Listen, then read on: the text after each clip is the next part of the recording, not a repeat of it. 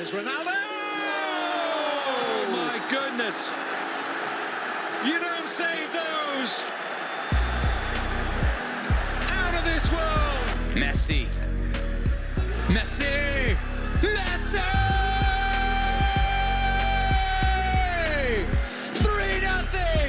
Landon Donovan, there are things on here for the USA. Can they do it here? Cross, and Dempsey is denied again, and Donovan has scored! Oh, can you believe this? Go, USA! Certainly through! Oh, it's incredible! You could not write a script like this! For the fourth time, the United States of America are crowned champions of the world. From the international stage to right here at home, this is FUVFC, talking all things soccer on WFUV Sports.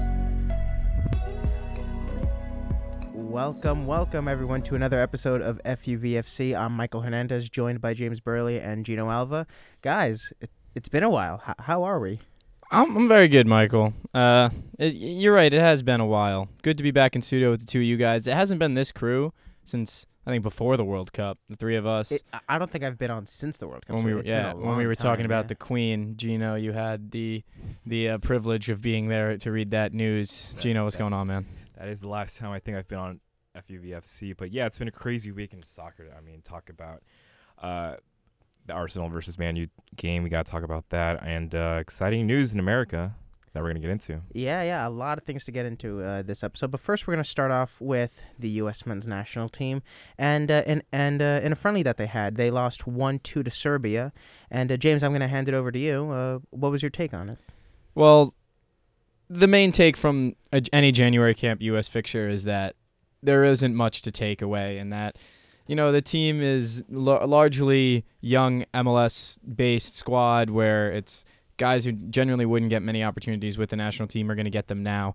I mean, I think if we're going to take individual takeaways from anybody, Gaga Slonina had a good game in net, made a couple of really nice saves. Brandon Vasquez was clinical on his finish, and some people were saying he should have been in the team in Qatar. Cade Cowell looked really active on the wing, really dynamic. I thought he had a good game, but overall it was, you know, pretty flat performance, pretty empty stadium. It's a January camp type of game, and Serbia with 2 goals in 4 minutes of play to just turn it around to get the win over the U.S. and what in the end is just a trial run for a lot of these guys, and for Anthony Hudson, who is now the interim head coach. You know, given all the turnover in U.S. soccer, I know. Gino, you mentioned it before the show started. We were going to talk about that. It's really just seems like it's the changing of the guard now for U.S. soccer ahead of what is going to be the most important cycle, World Cup cycle in World Cup soccer history, and U.S. soccer history, excuse me.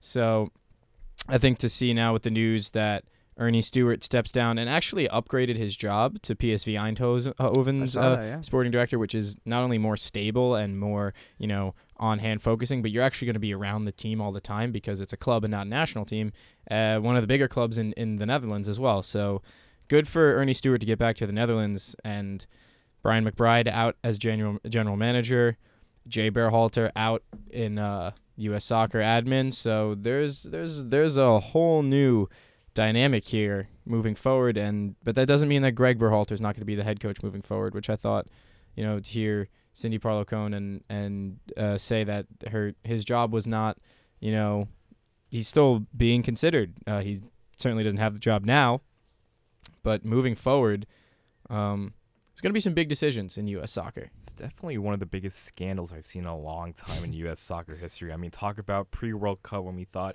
Gio Reyna was going to be a part of this, you know, obviously young, talented generation of American athletes going to the World Cup and play, but we obviously didn't see him play in the World Cup.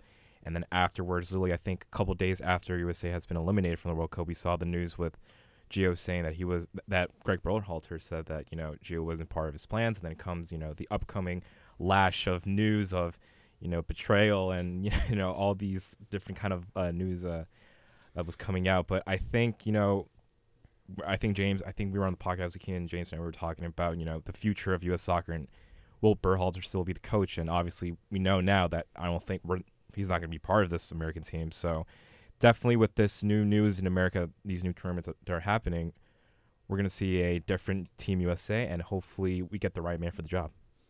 Yeah, I mean, obviously, when the U.S. is hosting the World Cup in 2026, they are, all eyes will be on them, and especially the way that the events have happened over the past couple of months have maybe cast a bit of doubt. But looking ahead at the U.S. men's national team schedule, their next match is against Colombia. I am Colombian, so I'm not sure who I'll be rooting for there. James, who do you think is going to win that one? I think both. Again, it's a January FIFA window post World Cup. Neither team brought their best players. I think a lot of interesting players on the Colombian team. A lot of guys who play in Major League Soccer, including New York Red Bulls defender Andres Reyes, LAFC striker Chicho Arango. He might be on the move though outside the league. We'll talk about MLS transfer news in a minute. But I think this is going to be another even game where both teams really just try to just make a good impression. I think Colombia probably still has the stronger side on paper, maybe, and we'll see how the U.S. Sets up again. We weren't sure if they would set up the same way as they normally do under Berhalter, being that this is the first game since 2018 that Berhalter's not been in charge of the team. So, but they did line up in a 4-3-3, pretty standard shape with the dual eights, and I don't think the midfield looked very good. So I'm going to give Colombia the edge. But again, it's not about the results. I'm really just more looking forward to seeing what players can maybe just stand out a little bit among the rest. I hope Slonina gets another run in goal because Sean Johnson, we'll talk about him later too because he's on the move in MLS. But he's in his mid-30s now. We don't really need to be playing him at a January camp. Roman Salentano, maybe he gets a look. He had a decent season with FC Cincinnati in net. So outside of a few guys, I'd like to see J.M.I. Tolkien, one of them. There's not much to talk about around these games. I think I'm going to give the edge on Colombia. I think the past 10 years we've seen an insurgence of Colombian football, talented players going to Europe and everywhere in the world. So I think with this call-up, I see here the squad list is average of 25-year-olds.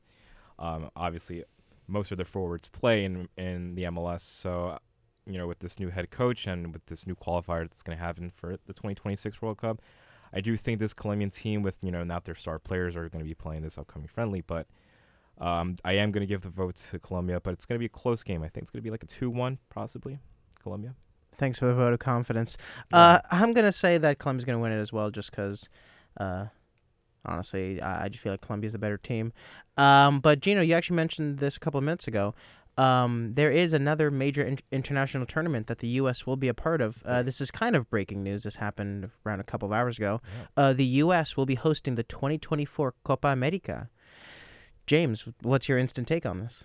Oh, the instant take is good because now in the lead up to a World Cup, the U.S. will be playing against really good competition. Obviously, in CONCACAF, doesn't measure up to Europe or South America, and in many cases, even Asia and Africa. I would say now that they have the opportunity to play in an expanded field of the Copa America where, they're going to be playing against not only the best of CONMEBOL and all of CONMEBOL, but they're going to be playing with the best of CONCACAF as well. And I think because CONCACAF has improved in the past few years, we saw what Canada was able to do in qualifying, and while they didn't get out of that group stage, they did play they played it in a way that they earned respect from the rest of the world. And I think that Mexico played underneath their standards. Costa Rica, to a degree, that one result in the middle of the pack, where at one point it was Japan and Costa Rica through. I think people are starting to take notice now that CONCACAF, it's not a major confederation by any standards, but it's certainly on the up. So to have the top 4 or 5 teams from CONCACAF as well as all the 10 teams from CONMEBOL creates a really competitive field, and that's only good for the U.S. The only thing that I would say is detrimental is that it's in America. However, so will the World Cup. So it's not that big a deal. I think one of our problems as in the U.S., we play so many games on home soil because it's so easy for other national teams to come and travel to the U.S. Mexico plays more home games in America than they do in Mexico now. That's a fact because it's easier for them to schedule games and get fans. So other national teams, when they want to schedule friendlies, they want to come to America. The Gold Cup, it's in America every year. The U.S. has gotten good at playing on home soil because it's pretty much all they do. They struggle on away soil. That's why we won one game on the road in World Cup qualifying. But it's not as big of a deal this time around that this Copa America will be in the U.S. It's just like the 2016 one, right? Which Yes. was the 100 years. And I don't know if you remember, but we didn't qualify for the 2018 World Cup. Oh, we didn't. I had no idea. And we only won 3 games that entire cycle, all Yeah. 3 of which were at home. But the 2026 World Cup will be. We've already qualified for it because we're hosting Well, yeah. it, and it's going to be in the U.S. So maybe that's not as big of a deal as it has been in the past. I think personally, this is a good thing, all things considered. There's no way that you can look at this tournament being in the U.S. and the U.S. being in it and say that there's a net negative for U.S. soccer. Of course, it's a good thing. It's going to fill stadiums. We're going to have this could be Messi could be still be playing with Argentina in the summer 2024. You could be. I think he still will. You think it's very likely that I he hope still so, will? yeah. This is the stars like Messi, Neymar. Like we know we're growing in CONCACAF. They don't exist in CONCACAF. All right, so. This is going to be a very good thing, not only for the U.S. national team's growth and quality, but for the game's growth in America, and to get some hype building up ahead of the World Cup, which is already going to be the biggest World Cup of all time. I think it's a very exciting summer, 2024, especially, more for North and South America. I mean, Team USA will have a great competition there, playing against these South American teams. And the most important thing that people are going to see is that the world's best players are going to be playing in America because they're mostly from South America. And after all, the World Cup belongs and is in the Americas. So Argentina is the World Cup winner. It's going to be playing in North America. Hopefully, we don't know where the final is going to be. Hopefully, it's going to be probably MetLife, like last time in 2016. But I prefer MetLife Stadium to be the final venue for the World Cup in 2026. Why not have both? Well, in 2016 it was MetLife's, and I think CONCACAF wants AT&T Stadium to be the final for the 2026 World Cup, just because of capacity-wise, 100,000 seat capacity. Is that the capacity? Oh, I think it is. What's the MetLife capacity? Does Like anyone- 85,000 something. That's still decent. Anybody in there know off the top of their heads? Anyone What's MetLife capacity? in the producers' room? Anyone? That's all right. Huh, Like 85,000. unbelievable. Around 85, But yeah. I found it really interesting how, this host country debacle happened. I mean, originally it was going to be in Ecuador. Yeah. And then I guess some FIFA executives or CONMEBOL executives went to Ecuador to see the venues, and I guess the Ecuadorian Federation declined to host the country, so it was either down to Peru or USA. And thankfully USA, because we're here, obviously. But You would have liked Peru, too. I would Yeah, have liked Peru, too. I was Yeah. gonna say, aren't you Peruvian? I won regardless. But I'm the new format is obviously the 10 CONMEBOL teams are going to be in it, and 6 CONCACAF Yeah, it's 16 participants total. will Yeah. qualify through the 2023 and 2024 CONCACAF Nations League. So obviously we're going to see USA, Mexico, Canada, and I guess what's the other teams? Costa Rica, Panama, if they qualify. I'd say Costa Rica could See be that those? fourth. Panama. I think Costa Rica is already technically qualified now. Are they qualified? I don't know. Well, we got to check that out. Well, we can look that up real quick, but I think I just wanted to reiterate that the top end of CONCACAF is they're all serious national teams. I want to make that known. Costa Rica isn't a team that just limps into the World Cup every year. They're a team that goes and actually competes. Like Yeah. this is, We have to remember that Costa Rica, for 5 minutes, I think. We're advancing we're alongside advancing Japan. through Yeah. ahead of we're through Germany ahead and of Spain. just- yeah, for Yeah. 5 minutes. Yeah. But it's going to be an exciting summer. I mean, one thing to note is, like you said, in the 2016 version, the USA placed 4th, if I'm not mistaken. So That's correct. So- You know who finished third? Colombia, I know that. I was in Colombia at the time, and I was really annoyed that the USA did not get the 3rd place. Everyone was there. Everyone there was probably happy. and I'm just there like, well, I didn't get 3rd. You know, it's funny you mentioned that because the U.S. played Colombia twice at the 2016 Copa America in the group stage and in the opener. the opener. They lost both times. The U.S. lost both times, Yikes. but the U.S. still topped the group because Costa Rica beat Colombia. And the So this all comes together. Yeah. We're talking about Costa And Rica. the last time Messi was on U.S. soil was against the United States when he did the free kick goal. This was the last time he was on U.S. soil. I think so, playing against in a competition. I think. Okay, they're US in a. soil. I was gonna That say. I think That free kick was it was disgusting. a 4-1, 4-0. 4-0. 4-0. There's a lot of yellow cards and injuries that killed the U.S. In that Houston game. too. Yeah, Brad Guzan got absolutely exposed on that one. That was brutal. But yeah, no, I mean, this should be a very, very exciting competition, and And it's good for U.S. soccer it too is. because it's the Copa America, the second, I guess, consider the Euros or Copa America. It's one of the most important continental tournaments, and then the following 2 years is the World Cup. So it's good for the Americans Mhm. and people who live here, obviously. Yeah, I mean, I'm not going to lie. The summer of 2024 is going to be a jam-packed one for soccer fans because not only do we have the Copa America in the U.S., it's also the time of the Euros. So both competitions are going to be held at the same time. Yeah, I think what Both FIFA of them are, I believe, right now are with Fox Sports. So it's going to be very interesting Right. to see how they Yeah. handle two competitions with two different tournaments being played at the same time, probably the same time of day. But that's a 2024 problem. But yeah, I mean, everything's looking up for the U.S. You know, with the Copa America, the Women's World Cup in 2023, with the USA looking to defend their crown. And yeah, everything's kind of on the road to 2026.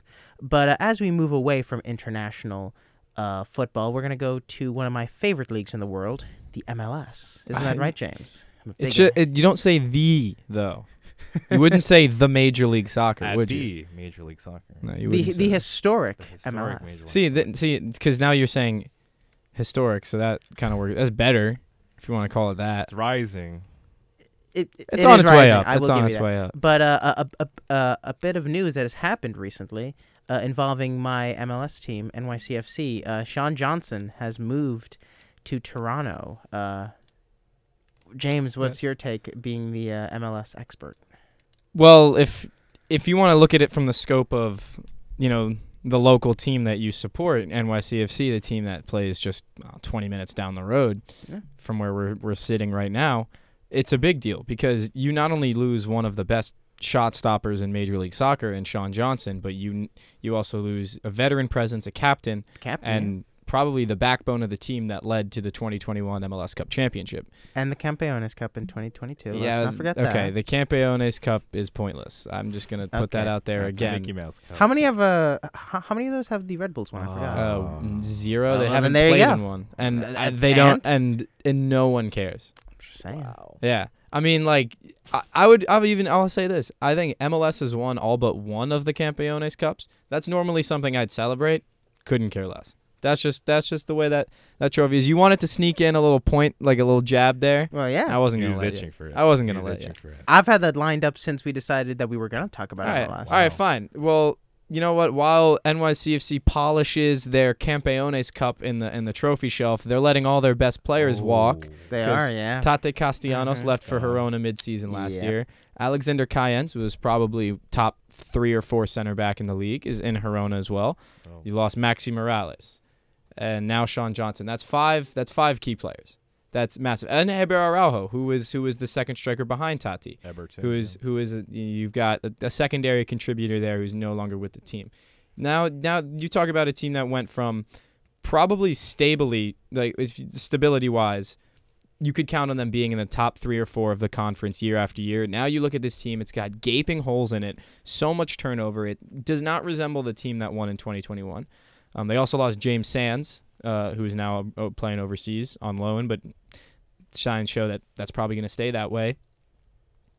Now the gaps in this team are probably far too big where you could suggest a run this year. I wouldn't say the playoffs are out of the question because they've still got they were so deep last year that they have cover in a lot of areas. If Talis Magno can be a promising striker in this league, then you have cover at up front.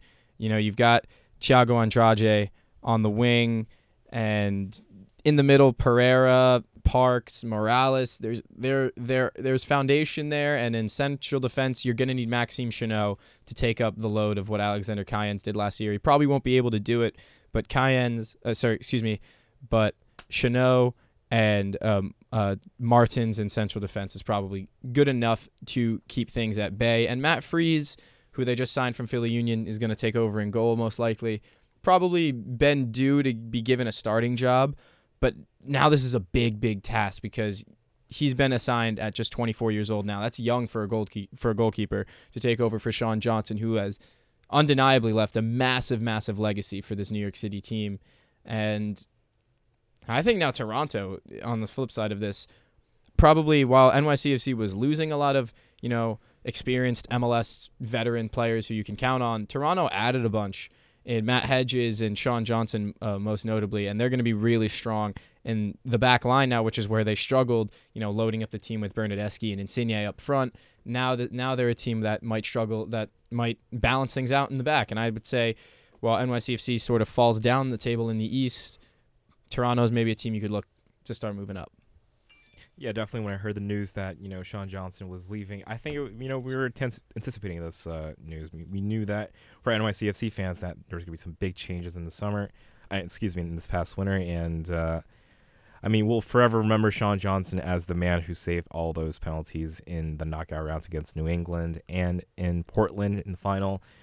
But he is the captain. He was the captain, so we do got to Mike is giving a little prayer to say thanks to Sean Johnson behind the mic. But it's there's always new chapters in these teams, and I think Toronto's a great club for him, and he's going to be playing up north. So when he comes back, hopefully to Yankee Stadium or Citi Field, he'll get a great ovation from the fans. Or in the new stadium that is, I forget where. Never going to be built? Probably. in a couple of years.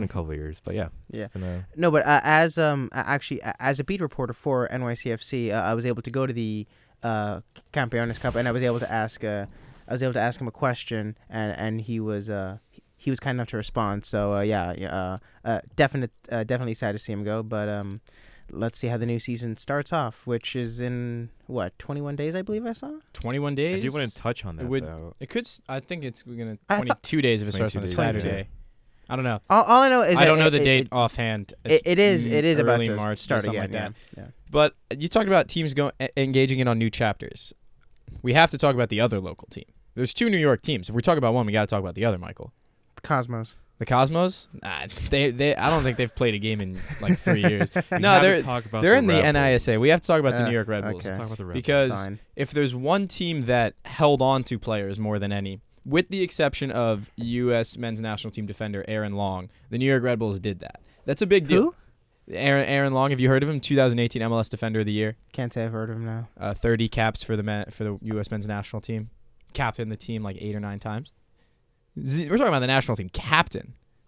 That's crazy. You don't even know him. Anyway, he signed with LAFC in the offseason. Did he? A good move for him personally, I think, Okay. because he's from the Los Angeles area. I do think the Red Bulls not bringing in a center back is a problem, but they strengthened the team everywhere else on the pitch, I thought. They're gonna have some problems in central defense.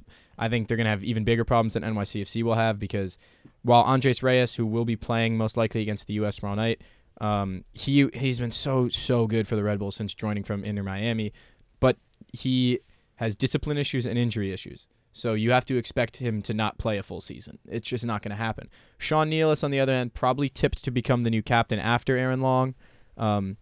Just quality-wise, it's inconsistent from him. He really commands the area in the back, but he can get wrong-footed a lot. Good for an error here and there, especially in possession. But Reyes and Nealis should be strong enough to carry a team to the playoffs, especially towards the top half of the Eastern Conference, because now they've brought in Dante Van Zier from Union SG in Belgium. He is what the Red Bulls wanted Patrick Klimala to be, I think, because they're around the same age. They both emerged pro at around the same time. Klimala never really found a goal-scoring touch in Europe the way that Van Zier has in Belgium, and now... Yeah, I'm going to keep talking about the Red Bulls, Mike. I see that look. I'm going to keep going. I'm not stopping you. No one's stopping What Dante Van Zier brings to this Red Bulls team is what no other striker has brought since Bradley Wright Phillips. So this is an opportunity now. Now there's no excuse now for the Red Bulls. Now they have the players. They have Luquinhas and Lewis Morgan, who's coming off of a 14-goal season. And they have these pieces in the midfield now that Edelman, Amaya, Yearwood, and... you brought the Piemonte Calcio kit. Nice. And now in the back as well, they brought back Kyle Duncan, so maybe Dylan Nealis won't have to play so much at right back. This is a team now that no longer has the excuse, say, well, if we had a striker, we would be scoring more goals, winning games. Now that they have that, I think this is a year now where the Red Bulls have to start looking at trophies, or at least getting very close to a trophy. Semifinals of the Open Cup last year was as close as they got, and they blew it, lost 5-1 to Orlando City. I think this is a year where they can look at the Open Cup, MLS Cup, MLS Supporters Shield all as achievable. Probably not. They probably won't be the favorite for any of them. I think the Open Cup probably still the best one that they can win because they love to play with that frenetic pace. I think that that cup style of soccer it benefits the Red Bulls, but I don't know if they're going to get the best out of it because they never seem to do that in cup competitions. So we'll see. Shout out to Chris Armas. He's now the assistant at Leeds Oh my United. God, yeah, Chris Armas, keeping the Jesse Marsch connection alive. I won't say much more about Chris Armas because a lot of it will get negative if I do. Very negative, very quickly. Negative. Well, I mean, Can we touch? good for him. Good for Can him. we I'm touch happy on for him. the Leagues Cup? Yes, we can. That's an interesting It's one. an interesting new competition. It's the Leagues Cup. See, the Leagues Cup is what the Campeones Cup wants to be, okay? The Leagues Cup is a World Cup-style tournament with both Liga MX and MLS teams. Yep. I think it's a good idea just, to bring in just more entertainment, more excitement within the league. Like a World Cup-style tournament between clubs is not something you see frequently, especially between other countries. I don't think it's going to take away from the allure of the CONCACAF Champions League either, which is starting up soon too. That's the true. Club World Cup, Seattle Sounders. If they could, Hopefully if Real they Madrid. if they win, they play Real Madrid. Play Real Madrid. They're not going to win the whole thing. You by never the way. know. The But Seattle Sounders aren't going to win the Club World Cup. Are you crazy? They're not. No. They're going to win it. I'm just reading. I have a bet about that. Joao Paulo is going to score Wow. a hat trick on Thibaut Courtois. Wow, that is. They're You gonna heard it here break. first. You heard it here first. It is 1:43 in the afternoon Yeah. on January 27th, 2023. James Burley has just said. Who did you say, Seattle sorry? Sounders. Joao Paulo. You don't know Joao Paulo? No. He's top central midfielder in the league, my man. Great. Speaking. terrific. I'm looking at it right now. NYCFC is in the group of Toronto FC, so that's a quick, Oh, nice little with Sean reunion. Johnson. Is it here or at a? I think it's here in Yankee Stadium, Oh, but they look at play that. each other in every home. So, and the Rebels are with Atletico de San Luis and New England Revolution. I don't remember asking for that, but sure. I'm just stating it because we got to talk I about know, New I York know, teams. I know, We I gotta be know. respectful here. No, but as we're going to move on to another league, James actually kind of spoiled this. Did I? We're going to talk about Serie A, specifically Piemonte Calcio. What happened to Piemonte Calcio? Well, Gino, fun story. Apparently, they've been making some numbers up, Ooh. with paying people, and to make a long story short, they have been deducted 15 points in their 15. current Serie A campaign. Now, for lot. context, before the ban, they were sitting in third, and they had a bit of a title charge. Tied for second as well. Yeah, and they had a bit of a title charge until they got demolished by Napoli 4-1, I believe, or 5-1. I think it was 4-1. It was 4-1. It was 5. like I remember watching that game, and I was like, okay, the Juve don't have a chance. But now with this 15, It was it was 5. Excuse me. But because of this 15-point deduction, Juve are now in 11th on 23 points, and there are a couple of rumors that because of the players who accepted maybe some of the payment under the table, they might get banned for a month. Really? I've heard rumors about. So, for example, Liverpool guard Mello. Arthur? His last name. Thank you. Artur. Arthur. I wasn't sure if it was Arthur or Arthur, so I didn't want You to. can pronounce it the way you want. Exactly. Either way, he's not gonna tell you no. Anyway, main point. He Liverpool got him on loan, but he might be banned for a month. Like all of the players who accepted payments under the table may be banned for a month. Ronaldo somehow may I was be gonna involved. say that. So, Ronaldo's like, involved Is about that? is this also assuming that the players knew that they were being According paid? to some illegally? sources, there was a group chat where I'm blanking on his name.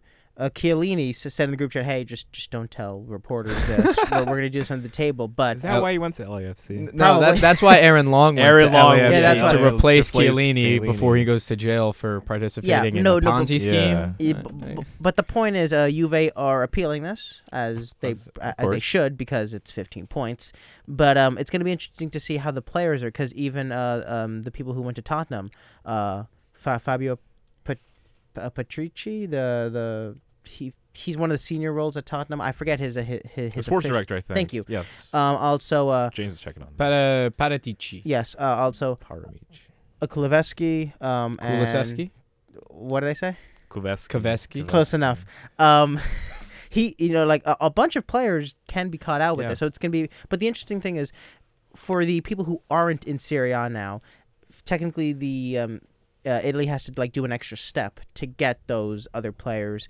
But it's going to be interesting to see if it pans out. Maybe they don't. All I know is that senior members of Juve, Agnelli, he has a ban. So it's going to be very interesting to see how Juve recovers and also how this plays out in the winter transfer market. Because as of right now, Juve are, like I said, 11th with 23 points. How many games are left in the season? They have 20, so they 38. So they are legitimately at the halfway point.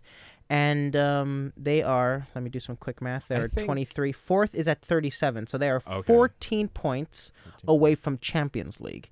To make up 14 points in 19 games, I don't see it happening. And that has a huge issue because, obviously the money that goes into it, it also depends on the type of players that you can get. Now will the people who are at Juve, do they want to leave? Because has Paul Pogba has he made an appearance for the club? Oh, I don't even think so. I don't think he has. Yeah, I think he's gone there for fun or something. So someone made a joke. Greta Thunberg last went to school before Paul Pogba played a football. Last played a football game. Mental. I think the winner here is Paulo Dybala. He left Juve.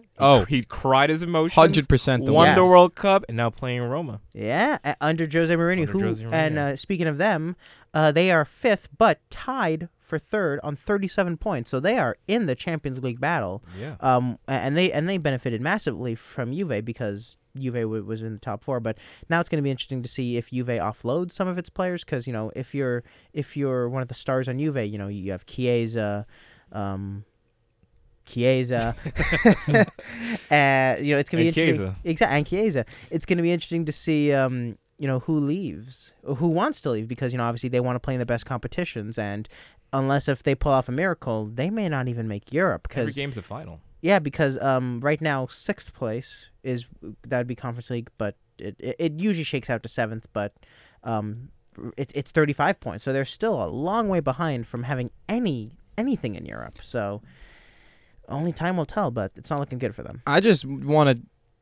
I don't know if everybody knows about this. This is not Juve's first time being this is the second. This is the second time. Second and or third. And compared to the last punishment, they got off easy because last time they went to Serie B. They've done that more than once actually in their history. I'm talking about the 2006 with the referees. Yes. I think there was a big scandal in Italy a long time ago. I don't know if they were the only team affected by it, but a lot of teams were relegated because it used to be a rule to play in Italy, you had to be domestically tied to Italy. This is a rule that a lot of leagues had for. You mean only Italians? Yeah. So what they would do is they teams like Juventus would sign Brazilian players and then just say that they had an Italian uncle and make a fake person, and then they found that out and they relegated them. They're you had foreigners on your team when you weren't allowed to. This has got to be a long time ago. I think this was a long time ago. I think it was earlier than that. 80s. Late 80s? I don't 70s, know if I knew what the scandal was called. It's an Italian word. Yeah, I like the 06 one, Calciopoli. Yeah, Calciopoli. Yes, everybody knows the Yeah. Calciopoli. It happened, but I wanted to say, you said it's interesting to see who stays and who leaves. I'll just list the players who left in 06. Thuram, Ibrahimovic, Emerson, Patrick Vieira, Fabio Cannavaro, Gianluca Zambrotta. Those are big names. You've got big names. You got World Cup winners on that team. Players who chose to stay: Alessandro Del Piero, Gianluigi Buffon, Trezeguet, Paul Nedved, Giorgio Chiellini, Sebastian Giovinco, Claudio Marchisio. You had foundation there that did stay and did leave, and I think that's what's every time this sort of thing happens with a big scandal with a big team where they have a down year. There's going to go through major turnover. Some stay, some go. I would be surprised if the biggest of the biggest players on this team left. They still have a chance to get back into Europe. They have half a season to make up, what is it, 12 points? So right now, it's because I forgot that I think there's only one domestic cup there because in England, it's technically the EFL winners that go into the European Conference League, but for Serie A, that's 6th because then the winner of the Coppa Italia is in Europa League, so it's 5th place. So right now they need to get into 6th, which is 35 points, and they are on 23. Yeah, so they're 12 points out. Yeah, but half a season, though. Half a season. You also have to remember, they're a lot better than 14 of those teams. Yeah. Only 4 of those teams would I say are even competitive with Juventus. That is true. I mean, it's going to be very interesting because obviously, they have a Di Maria. Yes. So World Cup winner. Exactly. Yes. World Cup winner. Yes. They also have Juan Cuadrado. Shout out to my fellow Colombian. Weston McKennie, who actually may He's be gone. on the move. He'll go. That's not here Yeah. we go. No, but it's a loan, according to our GOAT, Fabrizio Romano. If he performs well, and he is quite a. It's not a here we go yet. No, it is not here we go. But he Ah. did tweet that It's a a couple. here? No. Here we wait. Yeah, here we wait. But it's going to be very interesting to see how they react because like I said, this is a big scandal. Obviously, not the first one, but 15 points is a Yeah. massive thing. I would hate to see my team, Liverpool, see that because I would lose my will to live if Liverpool lost 15 more points. But yeah, moving on. I feel like that was kind of a good segue. I was gonna say one You last have something thing. to add? Yeah, one last thing. What I'm gonna say about this whole scandal. Obviously, when we talk about this current Juventus scandal, we have to go back to Calciopoli in 2006 and the other teams in the league. But what I think is considered back in the 80s and 90s, Serie A was the best league in the world. We didn't even talk about the Premier League or La Liga. It was the best league in the world. The names went to Italy. But after the Calciopoli scandal, the scandal that James was talking about a long time ago. What's the name of that one, James? Yeah. I'm looking for it. Ciampoli. And with this recent news about Juventus, not only doesn't it stain Juventus, but it stains the reputation of the league.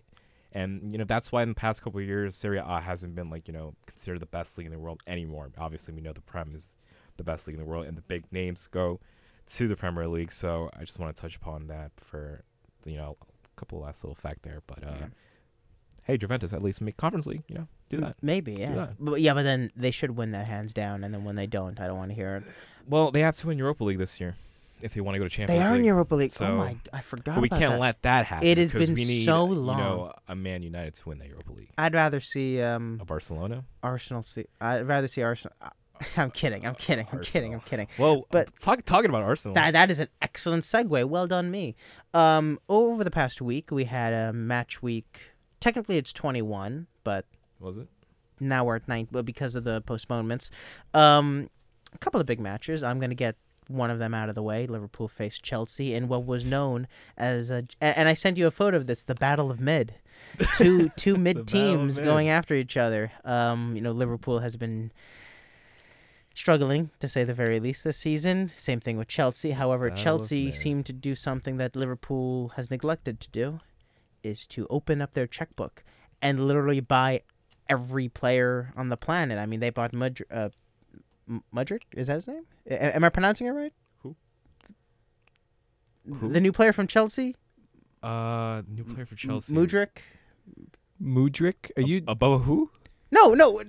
Mudryk? Do you Spell not know it. who I'm talking? No. They spent $100 million on for Chelsea. He's from The Ukrainian guy? yeah. What's his Oh, name? Mudryk. Oh, okay. What did I say? What did I say? Mudryk. He said Okay. Luka Mudryk. Okay, stop Modric. making He fun of my said accent. Luka I thought you were Modric. making a Modric joke. I thought. No, what? No, I know how to say Modric. Mudryk. Mudryk. Mudryk. Oh, Mudryk. okay, fine. How about this? You don't have to say it like a Russian, but I am Mudryk. Okay, how about this? The new signing. Is that better, guys? well, they had a few of them. Yeah, so they you had a gotta few. be Yeah, so that's I- the that's, issue, But the point is, Mudryk. they spent $100 million, and They did. he's on the bench right now. Chelsea's spending this past winter has been insane. I forget the numbers, but I saw like the amount of money spent Triple digits. in the winter alone. You have Serie A at like 25, or the numbers may not be accurate, but then you see the Premier League at like 400, and you're like, where did that come from? Well, you see, Chelsea spending millions upon millions, but it shows that he is backing Potter for now. But yeah, I mean, so obviously, to just make it short, they tied 0-0. I just don't know what to feel. at Every this era point. comes to an end. No. No? I don't want this one to, because the thing is, he was out of contract this year, but then we signed Klopp until 2024. I think it's safe to say I that honestly Klopp don't know is how to not feel. going anywhere in the near future. Yeah, and when but- I say that, I mean the next season he will be here. 2023? Yeah, 2023. Because you were asking me a couple of weeks ago, do you think they fire him? I'm like, no. If No, anything, well, he has to it was leave. clarified later Like- on in the media that Like, if anything, he would leave. He would never it's- get fired. It's his decision. Yeah, exactly, it's his decision. because he wouldn't leave. He'll stay until they don't want him anymore. what he's done for Liverpool cannot be said enough. He gave Liverpool its first Premier League. The 6th Champions League. FA Cup, Carabao Cup. Well, he's won every trophy. Yeah. He's won the lot. yeah. But to see them in 9th at 29 points with games in hand, but With the players, who's part of that generation, that era. and the thing is, FSG aren't really that willing to, do what Todd Bowley's doing and spend the money. Arsenal are backing their manager, and we'll get to Arsenal in a bit. I do want to talk about even for United. I mean, sure, you spent Glazers, $80 million for Anthony. I'm not sure if that one's working out, but the point is, the teams are getting the money. Liverpool, we have to make do with whatever we have and hope that we get Bellingham in the summer. Mm-hmm. But I remember Liverpool were going to go for Enzo Fernandez. We were going to go for Caicedo. They went for Cody Gakpo. We got Gakpo. Yeah, no, but okay. I mean that he's a good player. Don't get me wrong. But the point is, without the injuries, we wouldn't have got him. That was sure. It's because of the injury. I definitely think he's a plus. Once he gets acclimated, if he gets acclimated, because we all know sometimes players don't work out, but give him time. But right now, the main problem is the injuries and just the fact that the midfield. I think when you're relying on Milner, there's a bit of a worrying sign. But hopefully, because I know that Liverpool may have they're open to selling a part or the entire thing flat out. But yeah, as of right now, 9th in the table. At least we're above Chelsea on 29 points, but with games in hand. But how confident do you feel about this upcoming round of 16 against Real Madrid? A little rematch of the last two Champions League finals they've been a part of. None. Okay, let me. I have to back Liverpool because it's my team. But if you ask me who would win, if you were neutral, you're gonna go with Madrid. Like I don't think a neutral would say, yeah, let me take Liverpool in that. I mean, I know that Jota might be back for that. So it all depends on the players that we have. But currently, the squad right now, with all of its injuries, if you play that starting 11 against Madrid, Madrid easily win. I think the Fenway Sports Group might sell the club. Same as the Glazers. The Glazers are. I mean, Man U's the Glazers advancing. Are selling. Yeah. I think good news for Man United was the Stratford end. They're going to do some. They're getting rid of the executive spots, and they're making it more sign fan of this new era. But there's a lot of clubs, big clubs. Speaking of stadiums, Anfield is renovating, I believe. Are they? Some. I think they have plans to expand Anfield. But I mean, look, FSG as a whole. I wasn't that big into soccer. So 10 years ago I followed it a bit, but I only became a big fan in the most recent years. So what FSG has done for Liverpool, I think overall was a great thing, because if you remember when they took over in like 2011, Liverpool were not looking good, and look at them now. Now under Klopp, especially what Klopp has done to the fan base as a whole. When you look at the other side of Liverpool, who have fired their manager and is putting up their club for sale, it's very interesting. But enough about Liverpool. We're going to talk about a game that was actually game of the season. Yeah, I wasn't going to say. Unfortunately, I missed it because I was on a flight back from Colombia. It's definitely the game of the season. Well, until we see Arsenal, Man City. Yeah. But Arsenal against Man United. Twice. Twice, because they still haven't played each other. Yep. I have to say, Man United. I remember hearing a lot of people say, "Oh yeah, we're on a title charge. We beat Man City. This was a very important couple of fixtures in January. You had City, which you beat. You drew against Palace, but then unfortunately, Arsenal beat United 3-2 because of a last-minute goal by. Say it. One of you, both of you are United fans. One of you say it. Yeah. I'll say it. You let him score 2 goals. He's a good player. Well, I didn't let him. Well, good point. The team led. It definitely was. Also, if you saw the third goal, it just bounced to him. I was on a flight. I did not see this. And it was bound to happen. I mean, if you saw the last 15 minutes, that was all Arsenal. It was all Arsenal on a flight. But touching upon that, it was the game of the season. Arsenal were at times a little shaky in the beginning of the match, with their passing. The second half was absolutely much better from Arsenal. Most of the reporters were, still voting on Arsenal to win the game, especially the last 15 minutes, attacking and recovering the ball, which was very annoying for United fans because they kept attacking, they kept crossing the ball. Martin Odegaard, to think, he was 16 years old, subbing in for Cristiano Ronaldo in Real Madrid, to not getting any game. And he's the captain of Arsenal, right? He's the captain. And deservedly so. And he wasn't getting any game time at Madrid and decided to join Arsenal and becoming one of the best players in the league. Possibly I swear to God, player of the season. Norway's got to do something about these players, producing more players. Come on. Like they don't have to be that good. They just another. They just are. Yeah. Another more Bundesliga caliber starters, so that Norway can qualify for the World Cup, so we can see Odegaard and Haaland link up on the world stage. Because I do not want to see Haaland. I do not want to see Haaland. You're legitimately talking about the best striker in the Premier League and potentially one of the best midfielders. And you're potentially talking about the best young midfielder in the Premier League at the same time. I have to say that's crazy, and they're both from and Norwegian. they're not in the World Cup. As we're talking about that, huge shout out to Arsenal, because obviously Arsenal have been a bit of a banter club under previous years. Just a bit of banter. Yeah, especially AFTV Ty. We love watching his rants. Well, don't swear at me. Yeah. Not swearing at me. And I hope Brighton get relegated. I hope Brighton get relegated. Because Mape's a cheat, but shout out to Arsenal, especially Arteta, because I remember seeing the documentary All or Nothing. Really? Oh yes. You got to remember it's been raining. What would you say? You got to remember it's been raining. The pitch has been raining. Yeah, it's been raining. Cheat. Yeah, but they have really turned it around. Halfway through the season, 50 points. Even in their invincible run, they were not at 50 points at the halfway point. This is a good thing that's brought up, and this is tangential. We'll come back in a minute. What, the fact that the pitch has been raining, or no. This is about Arsenal Invincible. Oh yes. People often only say, one lost this season. By the way, everyone, to United. Everyone, that's impressive. Everyone always points to the Invincibles as the team to measure up to in the Premier League, which makes sense. They didn't lose a game, but then people start saying, "But we won more points." What? So I think it's interesting. I think win the league, not win the league. The conversations of what was the best single season in Premier League history are always pointless. They're fun. They're fun to have. Yeah, I know. So but that's a conversation you can have about Man City as well, getting 100. Yeah, you can talk about this. But I still think there's a reason why it's only ever been done once, and it's being amplified. I've done it multiple times on FIFA.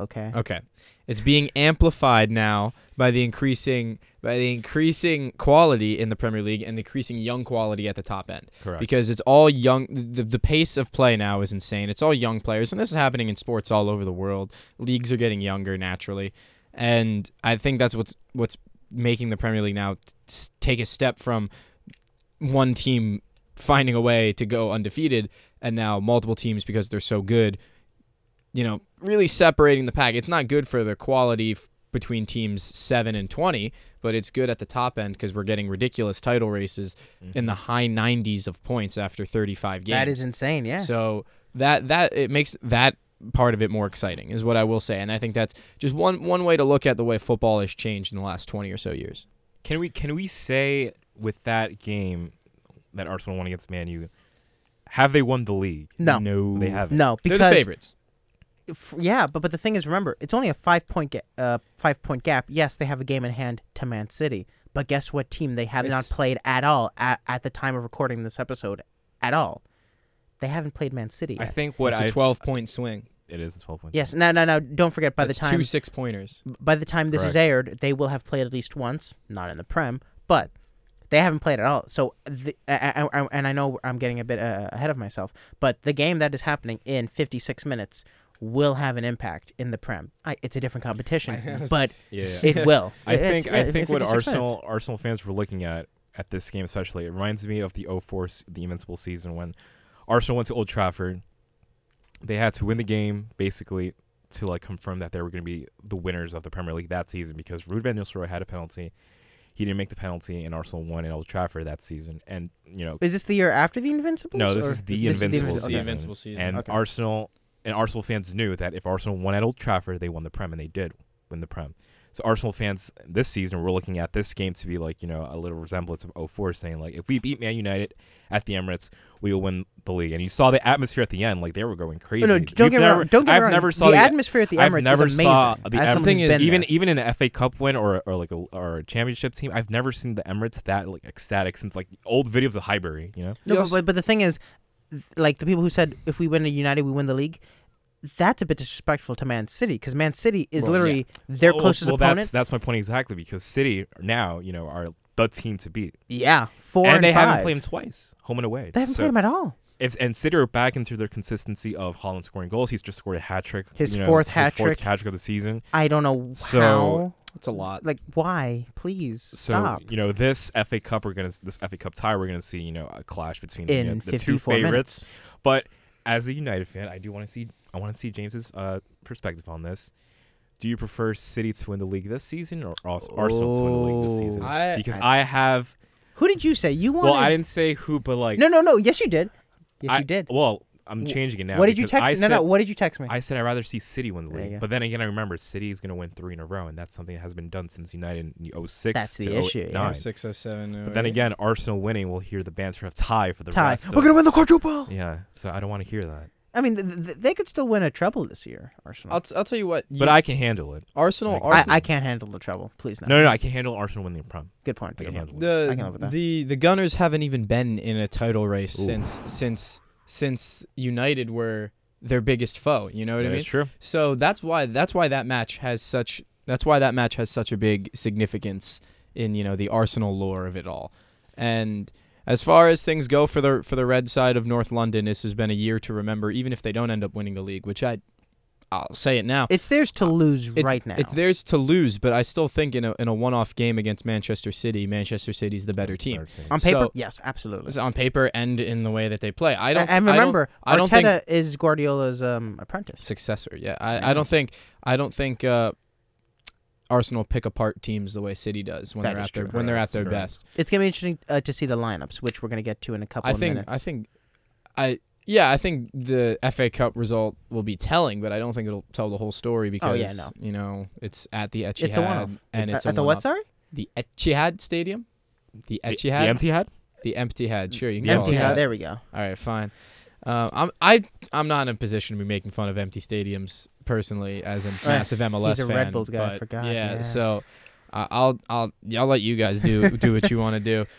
Anyway, I don't want to say that City are the favorite to win the league because they're not. They have to play catch up. I do think if they win the first league tie against Arsenal, Then that makes it a 2-point. Yeah, I think it's 2 points, and then it's anybody's game. I mean, Arsenal being in the driver's seat is the best thing that they could have at this point because, imagine the banter at the end. They bottled it. Classic Arsenal. Like, that could happen, but also there's growth. You have to look at what it is because there's a reason that they haven't been in a title race since United ran this league is because they haven't had a vision or direction for so many years. There's no passion, no vision, no aggression. And you look at the team now, that was a good reference. they have all of these things, and they're young and they're getting better year after year. Bukayo Saka is a bona fide superstar. And Martin Odegaard, we're talking about him. He's one of the top 5 midfielders in this league. Ramsdale's also a decent mention, keeper. Ramsdale is a more than decent keeper. Honorable mention when we have against Zinchenko.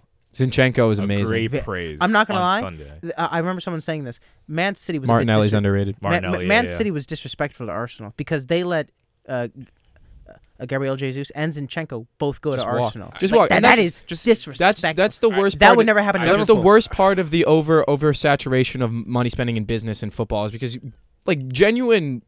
If you want to call them world class, you don't have to. I'd say on the line to class players like Zinchenko and Gabriel Jesus. I will call Jesus world class. Yes. Zinchenko is probably one of the better left backs in the world, and he can play as an elite central midfielder too on the world stage. He's shown that. To have spent so much money on players like Grealish, barely even 100 play, mil. and then you just let these players go. Good for Gabriel Jesus, good for Zinchenko to not only go to Arsenal, find footing in the be team, successful, but to go to the top of the Prem as well. Yeah. Good for them. And that like, look, I get it. You spend money. It's a business. You want to win. You spend money to make money. But these are still people, and to just put a price tag on them, discard them, when they're so clearly valuable too in the cases of those players, I think it's a disgusting thing. And good on them for Jesus. Will come back from injury in early March. A couple of weeks, yeah. Yeah, good for him for having a good season before the injury as well, and good for Zinchenko for being a baller. I hope Brighton get relegated. True. Now, as we move on from the Prem, we're going to move on quickly to the lesser of the cup competitions, just because I want to shout out your team, Man United. Thank They you. beat Nottingham Forest 3-0, putting themselves in a good position to get into the final at Wembley. And then obviously Newcastle winning 1-0 in the other one. What was your take on both of your reactions? Quick reactions, because I do want to get into the better cup competition. I think in the first, half, it was a little bit shaky, but then towards the end was really good. I think, a 3-goal match was really good. But I think we got to talk about the players, especially Marcus Rashford, on the form He of his on life. fire. Yeah. I feel like after the Euros penalties shootout, Saka and Marcus have turned it around. Mm-hmm. Totally. Best players in the agree. season. We can't compare the two, but we got Marcus is definitely for Man United has been in the form of his life. I think he scored 19 goals this season. It's been like so 10 far. and 10 games after 10 the and World 10 Cup, games he or scored. 11 in the it's been insane. Lisandro Martinez, coming back from the World Cup, he's just a warrior. I mean, if you saw the Great header against player. So Arsenal, good. That was a the good header goal. against Arsenal and Shortest player on the pitch as well. 5'6", Which I is think. impressive. Yeah. As a center, as As a a center back, Yeah. Jamie As a center Carragher, back. come on, man. James, what's your take on the quick 3-0 win? Well, I'll say moving forward, they played probably their strongest 11, except for maybe Varane against Nottingham Forest on Wednesday. Next Wednesday, with a 3-goal cushion, I don't expect them to play as strong of a lineup, and And this time it's at home. this time it's So, at home. so it was It's a at home. good I think- away I victory think, as well. I think you're going to see a lot of experimentation with this lineup. Definitely a Garnacho. Definitely Yes. Yeah. I forgot the other guy's name. He played for one of the League Cup ties. Mm-hmm. I think his name I don't was know who you're talking about. Mkuk, something like that. I don't know. But as we are yeah. running out of time, let's quickly go to the main trophy, the FA Cup, the main cup competition. And as we've been basically talking about for the past couple of minutes, the big tie, or the big match, is Man City v Arsenal. Quick score predictions, because this game is in less than an hour. Gino, you first. I want to say it's gonna be a good game, but I'm not sure. I'm gonna say it's gonna be a good 2-2 tie. Do you want the lineups? I'm looking they're at not the up yet. bench. They're not You up can yet. see Man City's bench. I can see Man City's bench, Walker, which has Diaz, Phillips, Cancelo, Laporte, Alvarez, Silva, and Ederson. That's a lot of subs. I'll give it a 3-2. and Cole Palmer. Give it a Whoa. 3-2. James? I'll go for.